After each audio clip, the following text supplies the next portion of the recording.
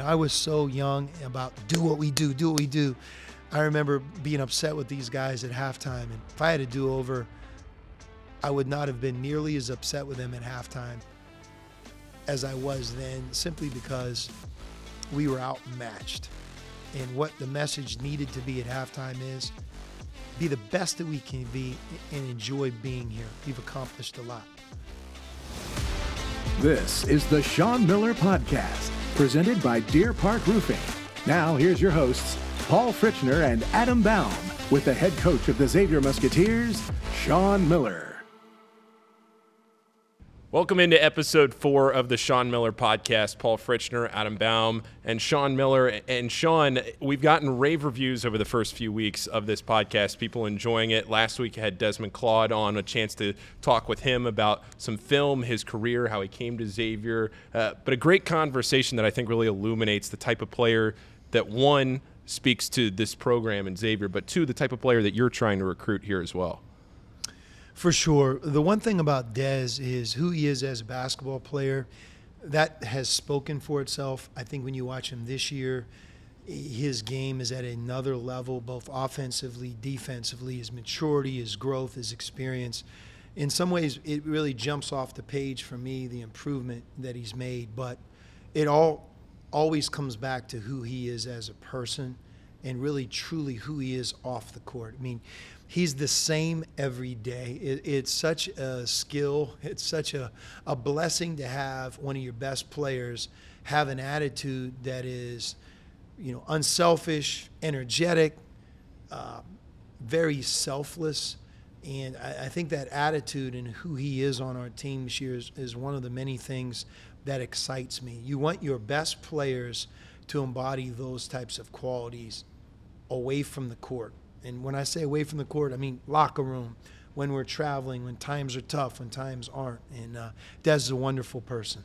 As we get started here on episode 4, obviously we want to thank our presenting sponsor, Deer Park Roofing, who's been great with getting this show off the ground. We want to thank everybody that has subscribed to the show, that has shared the show. Make sure that if you haven't subscribed already on YouTube, you go ahead and do that. The numbers have been climbing. Thousands of you have watched this show, have listened to this show, downloaded it, shared it around, left ratings and reviews.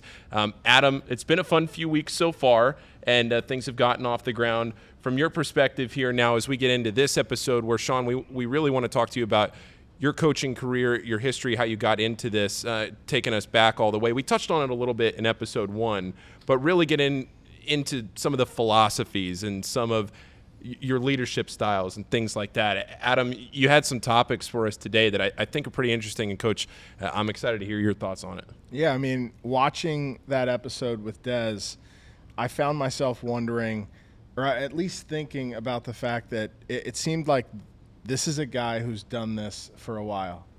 To talk to one of your players like that and have that interaction and that back and forth. And what I found myself thinking about is, you're 2 decades into this.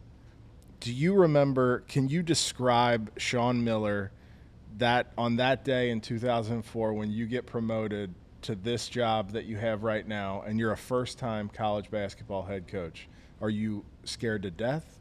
Are you excited? Is there a combination? What was your mindset in that moment?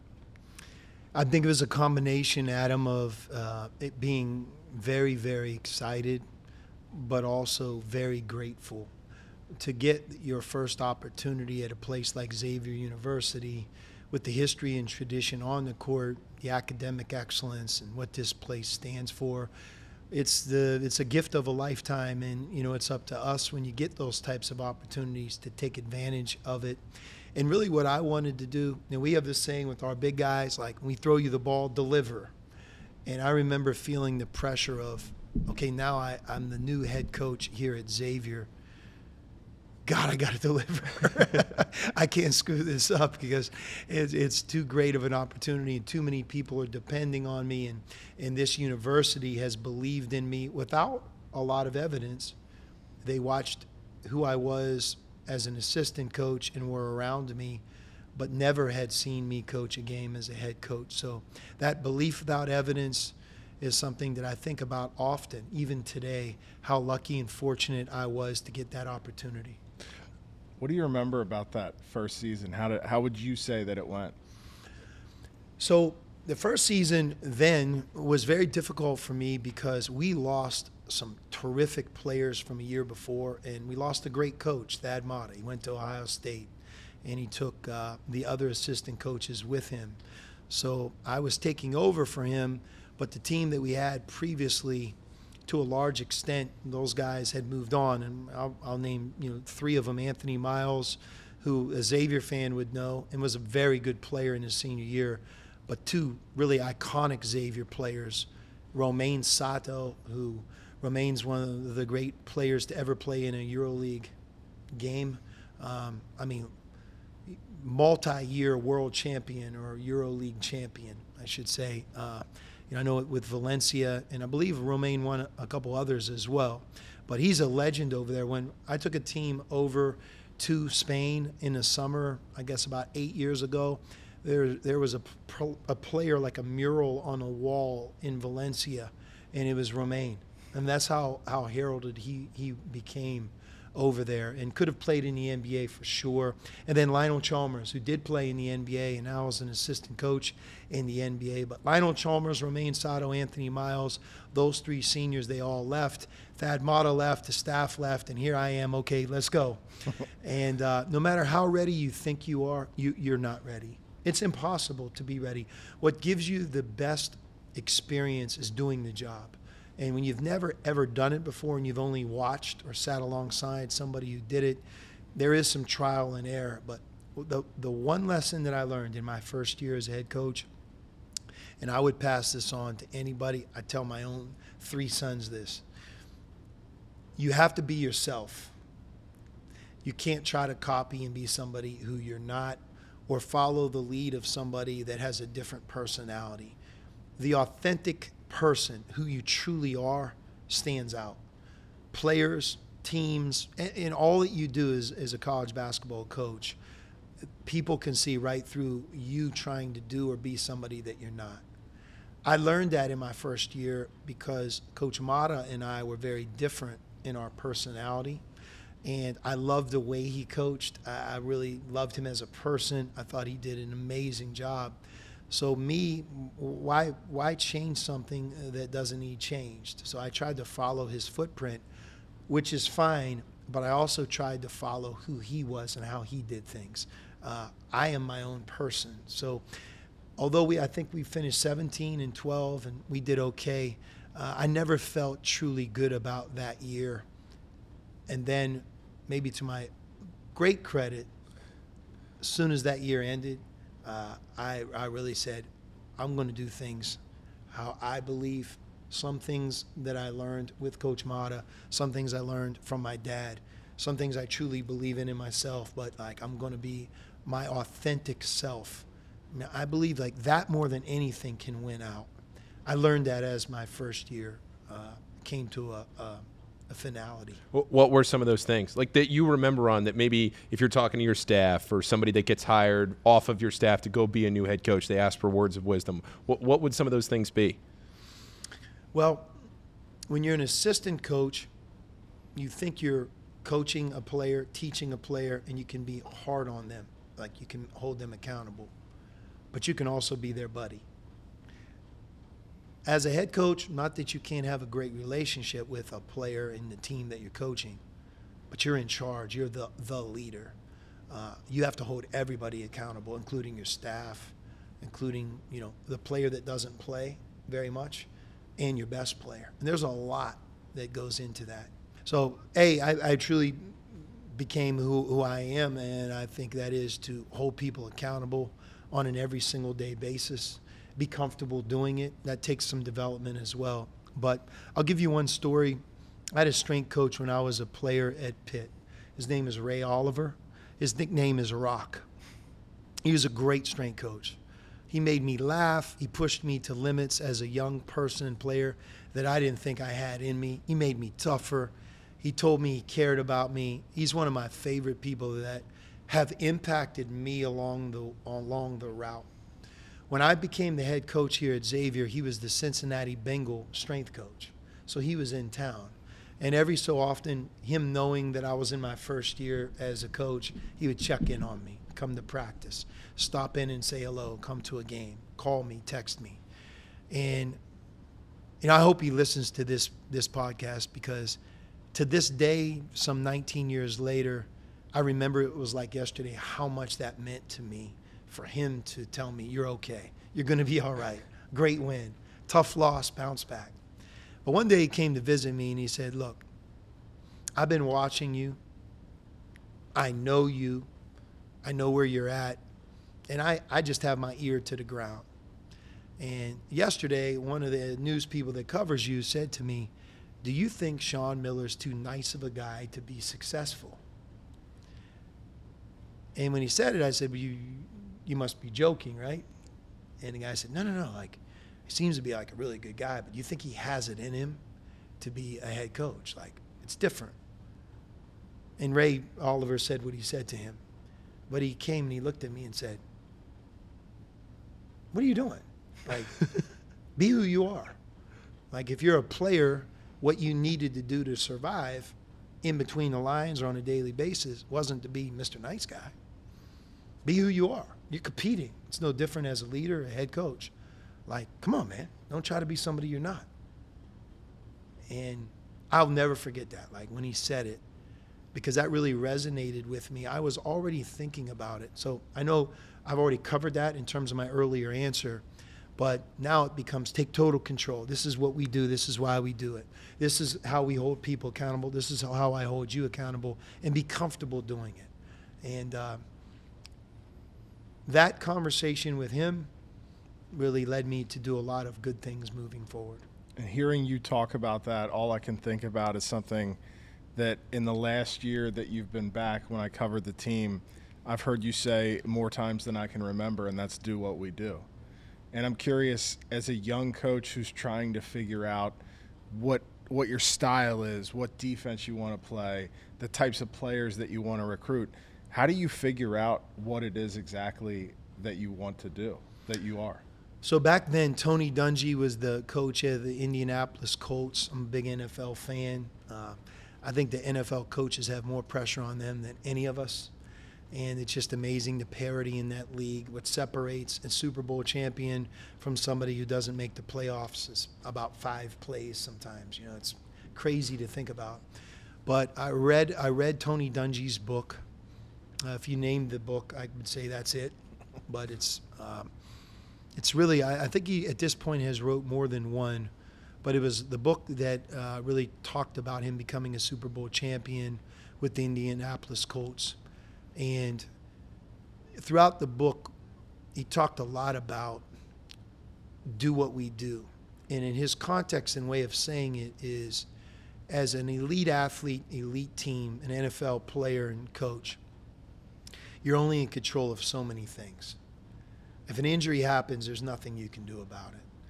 But what, in fact, you are in control of is your everyday process. You know, the implementation of your system, holding people accountable, being positive versus negative, all the different things that entail a season, a coach, building a program. And he would say it all the time, do what we do. The other part of it that he talked about is you can only be good at so many things in sports. You know, if you think about Syracuse and Jim Boeheim and being the great Hall of Fame coach that he is, he never apologized for playing a 2-3 zone. It's what he did. People would say to him all the time, hey, it doesn't seem like it's working. Why don't you switch to man-to-man? And he would almost be offended by that. And that's because he believes so strongly in his rationale and reasoning behind why he plays a 2-3 zone. He recruited to the 2-3 zone. He knew how to build it. He knew what it meant in March Madness. So he may not be a good man-to-man coach, but he was a great zone coach. Like, he knew exactly what he did. You know, Bob Knight, who recently passed away, you know, if you think about his set plays, he would draw actions up in a timeout that were amazing actions. But he was a motion coach. Like, he redefined how offenses thought about the game. And he believed in screening and cutting and movement. But if you'd ask him to play a 2-3 zone, he'd probably laugh at you, right? I think the greatest coaches that you study and learn, they know who they are, and they're about, this is who we are, this is why we do it, we do what we do, and we're going to be great at it. So instead of looking for the next thing or the trick play or deviating from what you do, why don't you do what you do better? And what is it that I can do to teach better, to practice better, to get that player to do that one thing that's going to help our offense better? So I'm not going to get spread out and diverted. I'm going to be good at a few things, and these are my core principles. So for me at Xavier, especially the first time, I went, burned all the boats and said, we're going to be the best man-to-man defensive team that I could possibly create. We're going to recruit to it. We're going to teach it. I'm going to study it. My staff's going to know it. We're going to believe in it, and we're never going to deviate. You're not going to ever see us play a possession zone. That was a big change from who I was in my first year as a coach, and that led me to being, a coach for a long time like that. That's an example. The Sean Miller Podcast is brought to you by our trusted friends at Deer Park Roofing. Protect what's important with Deer Park Roofing's industry-leading training, expert attention to detail, and responsive service. From commercial and residential replacements to roof repairs, gutters, and more, request a free estimate today at deerparkroofing.com. That's deerparkroofing.com. I think when people think about a Xavier program defensively, a lot of times they think about that pack line defense, right? And that's something that this program has been known to play for such a long time, and that it's been carried around. How have you seen that kind of develop over the last couple of decades in college basketball? I'm not as good coaching the pack line as I once did, in large part because I think the offense and the way the game is played today is very, very different than where it would have been played 5 years ago, 10 years ago, 15 and 20 years ago. First of all, the shot clock's at 30. For a long time, it was at 40 and then 35, right? It's at 30. It's probably going to go to 24. First time I was here, ball screen defense, you might guard one or two ball screens on a particular play. So defensively, in that possession, you had to defend 2 ball screens. In a possession today, you might have to guard 5 or 6 or dribble handoffs. It's just a completely different way the game's played. So because of that, the philosophy defensively, some of it is the same, but what I hope is that we can adapt and evolve to be the best version of our defense in today's game. Because guarding today's Big East is going to be different than guarding a decade ago's Big East. And I believe, that's not me talking, that all coaches would say a version of that. And it's up to us that as it evolves, you have to evolve too. Yeah, I think one of the things that we wanted to bring up with you is just that, is that, how your evolution as a coach, and maybe it's your style, maybe it's your mentality, maybe it's the way that you think about this game, but what are the stark differences between a 2004 Sean Miller Xavier team and a 2023 Xavier Sean Miller team? Well, just like what you guys do for a living, what's the best way of learning? Through experience. And when you're younger, you don't want to hear that because you have none. And it seems like those that are giving you that experience, that lesson, are older, and you just sometimes as that young person, you roll your eyes and say, okay, yeah, I hear that all the time. But it's so true. With every game you coach, with every season you coach, just as more wear on your tires comes your way, you become brighter and smarter. And I think it's up to us to continue to be curious, to listen, to learn. One thing that helps me, not saying I'm a good coach, bad coach, but I know this helps me, is I really love the game. I'm curious to learn about the game.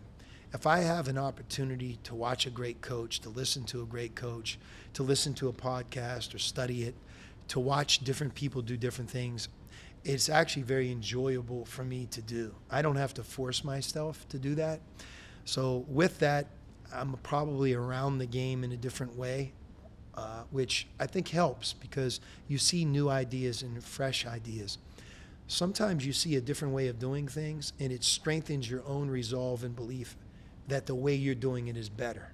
But it takes you exploring somebody else to really validate in your own mind, yep, I'm on the right track. I know it now. So I think that as you grow older, getting knowledge, continuing to learn and grow, I'm sure I got that from my dad. He's 81 years old, and I've never met somebody that loves the game more, that studies the game, that loves to listen and watch and learn. And, if he's doing that where he's at in life, somebody like myself, that's something you should be doing almost every day in some way. I'll have to tell him next time I see him, no way he looks 81. I saw him at a practice recently. He was stretching on the baseline during practice. He's up moving around. He looks awesome. His energy is amazing, really. And I take that on to just how he's lived his life. He's the person that used to work out when it wasn't cool to work out.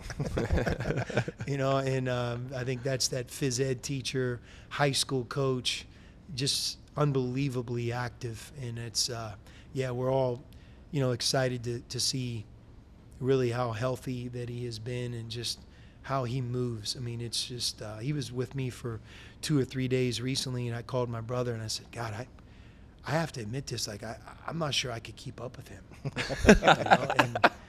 And to think about where he's at, it's just incredible, really. He's going to have to listen to this episode. He'll get a kick out of that. I want to go back before you got the job at Xavier. You were at Miami and you'd been around the Southwest Ohio area. But what did you know about Xavier before you came here? So when I was at Miami, I was there with Herb Sendek for 2 seasons. We had a really great group of players that were at Miami at the time. In one of those 2 years, we won the Mid-American Conference regular season championship, went to the NCAA tournament, beat Arizona, ironically, lost in overtime to Virginia, who would have been the ACC champion, and that game was to go to the Sweet 16. Wally Serbiak, our staff, we recruited Wally to Miami. And no, to answer your question, I had no idea that he was going to be an NBA player. We knew he was a terrific shooter and a very good player, but to watch what he became was incredible. So we all are anxious to share that we recruited him, right? Because it worked out. But when I thought of Xavier, I thought of Pete Gillen, Skip Prosser, Bob Stack, but especially Coach Gillen and Coach Prosser. The toughness of those teams, the way they defended, how hard they played. Cincinnati Gardens, like playing in the Cincinnati Gardens, you had that smell of beer. You had a blue collar fan. You had a toughness. You knew basketball was super important, and I always admired the players, the teams, and those 2 coaches in particular at Xavier. Yeah, you're a big Byron Larkin fan, right? I was. Byron and I had a unique and awkward collision in that my freshman year, I was in Lincoln, Nebraska, playing as a number 2 seed in the NCAA tournament. My team could have gotten to the Final Four. We won the Big East regular season championship to show you how good we were. Again, back to a 2 seed, Charles Smith, Jerome Lane, Demetrius Gore. The class that I came in with was, I think, the number 1 recruiting class in America. And we went in there with a lot of high hopes. We beat Eastern Michigan in the first game. And then we lost in one of the most heartbreaking games that I've ever been a part of to Vanderbilt. I still remember it like it was yesterday. But Xavier would have been at Lincoln, Nebraska, playing, and I believe that was Byron's last game. He was a senior when I was a freshman. That would have been 1987, 88. Yeah. And Xavier would have lost maybe to Kansas. I remember seeing them, that was back when you're watching the team play the night before, day before, and you're there, and we were all kind of in it together. But Byron and I have talked about it. I just have forgotten who Xavier played in that last game. Yeah. The Sean Miller Podcast is proud to partner with Payroll Partners, where you're not just a number. That means providing a best-in-class HR and payroll experience that was built on award-winning technology and live support customer service with a dedicated payroll specialist who's just a phone call away. You shouldn't have to choose between technology and customer service. At Payroll Partners, you get both. Payroll Partners is locally owned and operated by a proud Xavier alum. For more information or to request a free demo, visit payrollpartners.net. That's payrollpartners.net.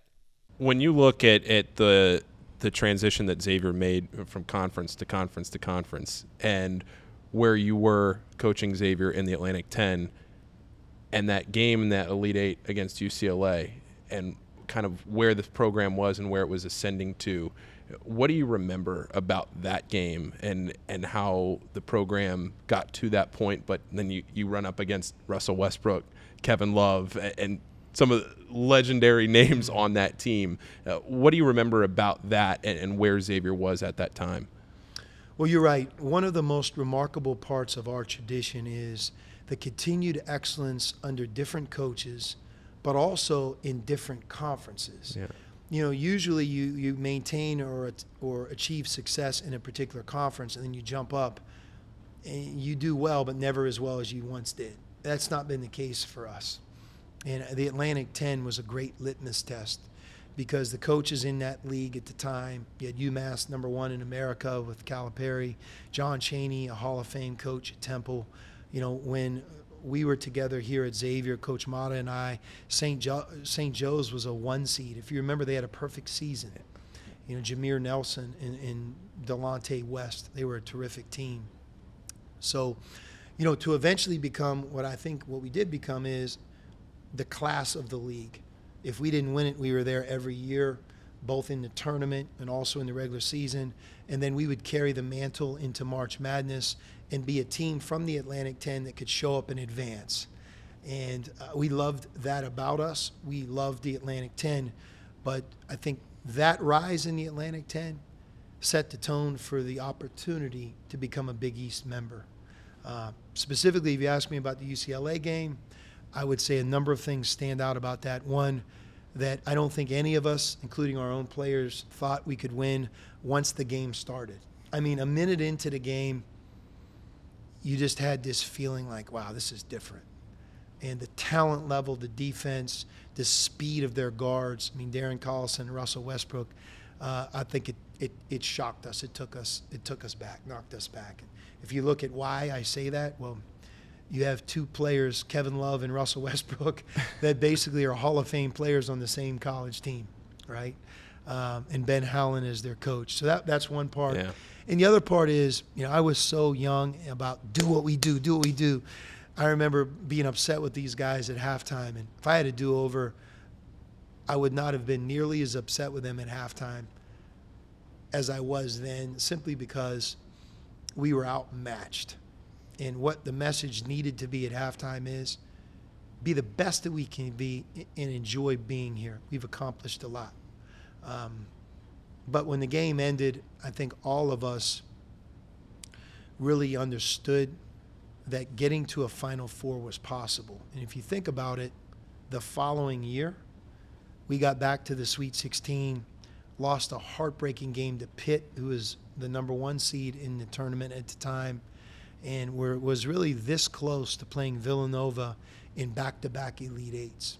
And I think when you think about that period of time, and then the following year I left and Coach Mack took over, that they went to the Sweet 16 and lost a multi-overtime game to Kansas State.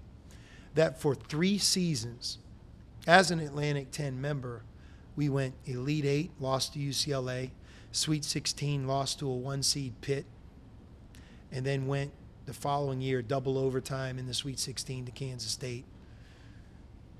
That's about as close as you're going to come to not getting there as a program can, because you were able to do it in multi-years, back to back to back, and that's very difficult to do. I have 2 distinct memories of those back-to-back years. UCLA, I was driving home. It was Easter break. We didn't get to watch the game until the very end, and by that time it was pretty much already decided. I think I got home with probably 8 or 9 minutes left driving from Cincinnati back to Virginia, where I'm from. And then the Pitt game the next year, we were on the plane. We were on the tarmac with about a minute to go, 2 minutes to go, and then the signal, we took off. The signal took off. I had no idea what happened. We landed, and my dad goes, sorry, they lost. Didn't pull it off. Paulie, you know, tears. the heartbreak of losing that tough battle in the tournament is something that really remains with you because you know how close you were. But it's also equally rewarding and thrilling in a positive sense because you also know how good of a team you became in the fight and how hard it is to get there and what that group of players will always remember. Because the one thing about college basketball players, they're always going to talk about their experience in the NCAA tournament. They may forget a lot of things, they will never forget that, good or bad. The Sean Miller Podcast is brought to you by Deer Park Roofing, and their company motto is protect what's important. Deer Park is not just another storm-chasing roofing company. They're invested in your community and truly care about the people in it. You can trust them to do the job right. Deer Park has highly trained professional technicians who make sure your residential or commercial roofing system is installed correctly and quickly. For a free estimate, visit deerparkroofing.com today. That's deerparkroofing.com.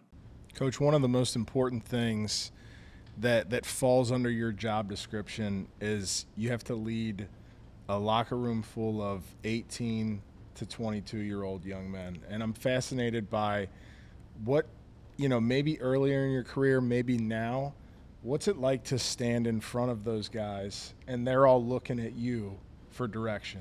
You have to find a way to get the most out of them individually as a team, and all those eyeballs are looking at you. What was that like early on, and what's it like now? So Jeff Van Gundy, who's a great friend of mine and somebody that I really admire as a coach and as a person, he told me advice that he received as a young coach with the New York Knicks when he was an assistant coach for Pat Riley. And if you know Jeff, his stature, he's not a big man.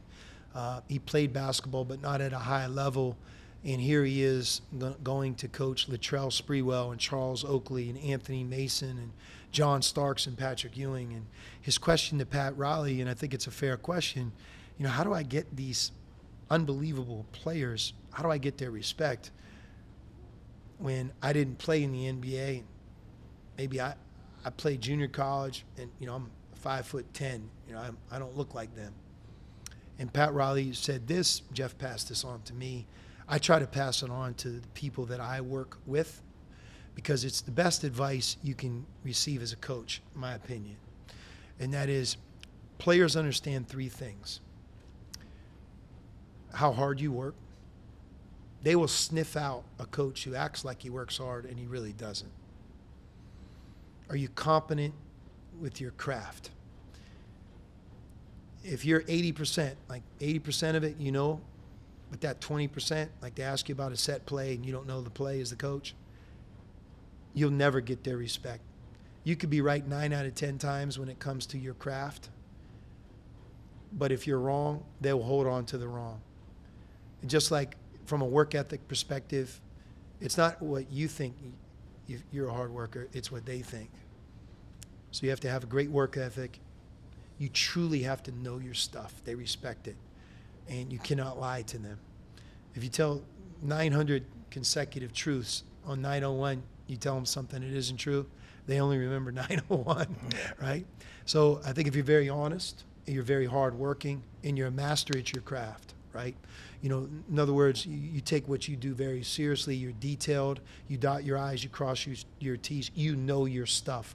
They can count on you to help them, teach them. They're a willing learner if you're a good teacher.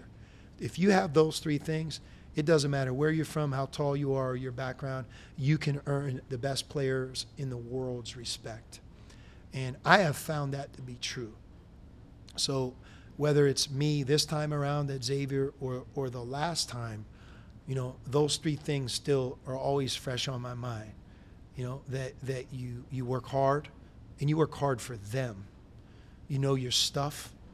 You have the ability to give them an answer to a question that's accurate and helpful, and that you tell them the truth. And by the way, the truth won't always make them feel good, but they know what you're saying is truthful.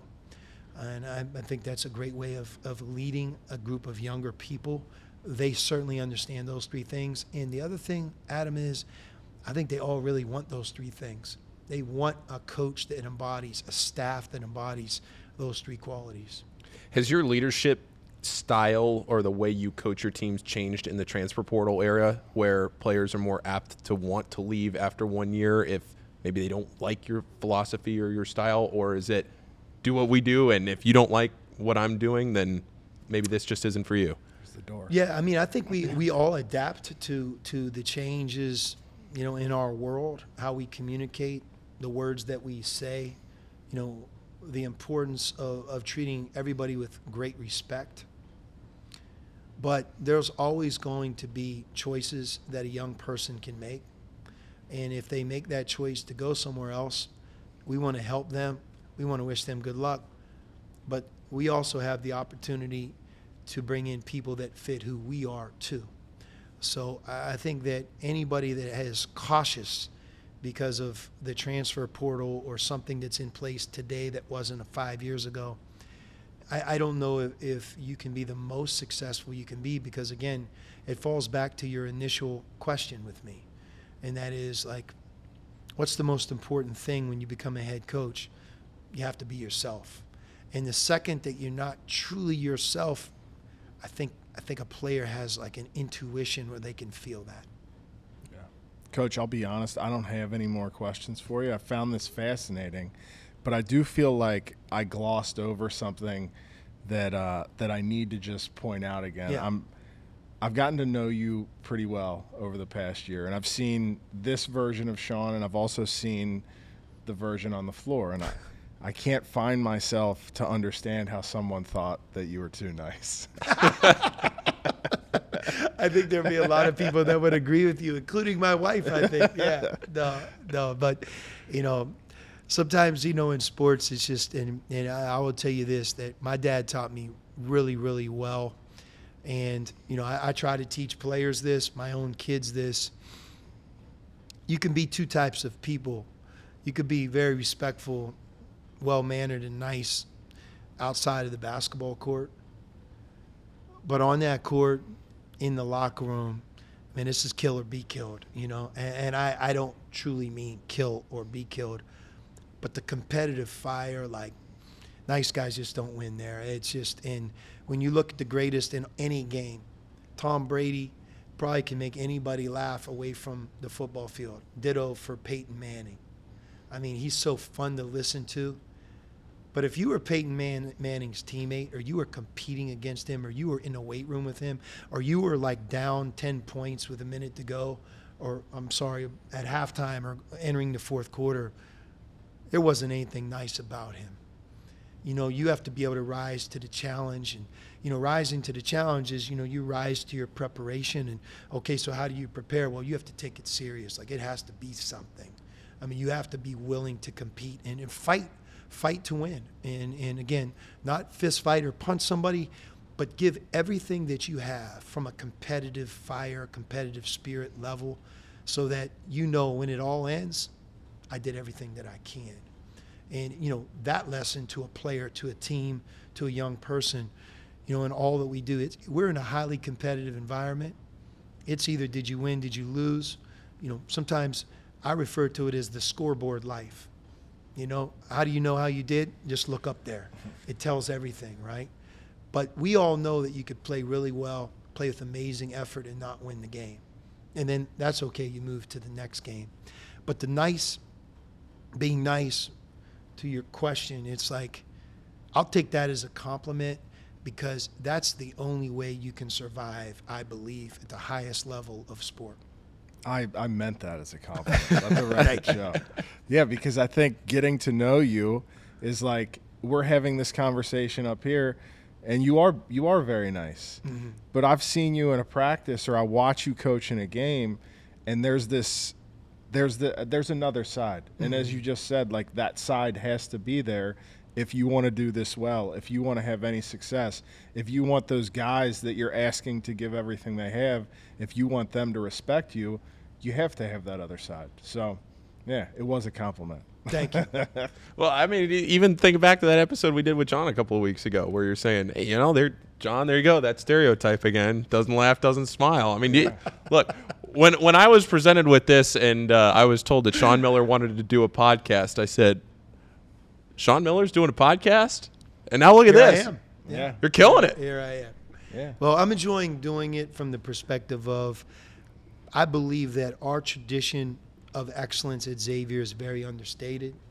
I love the game of college basketball. And I also have learned over time that you have to mix in some joy and fun in this, because if not, I mean, why make it miserable? It's tough enough to try to win games and prepare, but I do think that the relationships you build over these years, the moments you have, the players that you can impact, the things that you can learn from your players. Like, I'll give you one great example. To this day, I learned a lot coaching David West. I was not the head coach for David West. I was an assistant coach, but I admired David because David West is not a great athlete when it comes to run fast, jump high, quick, left, right. He is a great athlete when it comes to amazing hands, great size. But what his greatest gift, in my opinion, was as a player, both in the NBA and also in colleges, his mind. And if you judge David on a daily basis, I have coached better practice players. I have watched young people in practice go more consistently hard, effort, win or lose, compete, more than I would say David would do as a college player. But he had like this, almost like a trigger inside of him, that he knew when it was time to take his level up. It's almost like he paced himself in a positive way so that when the moment was its biggest, he was incredibly ready.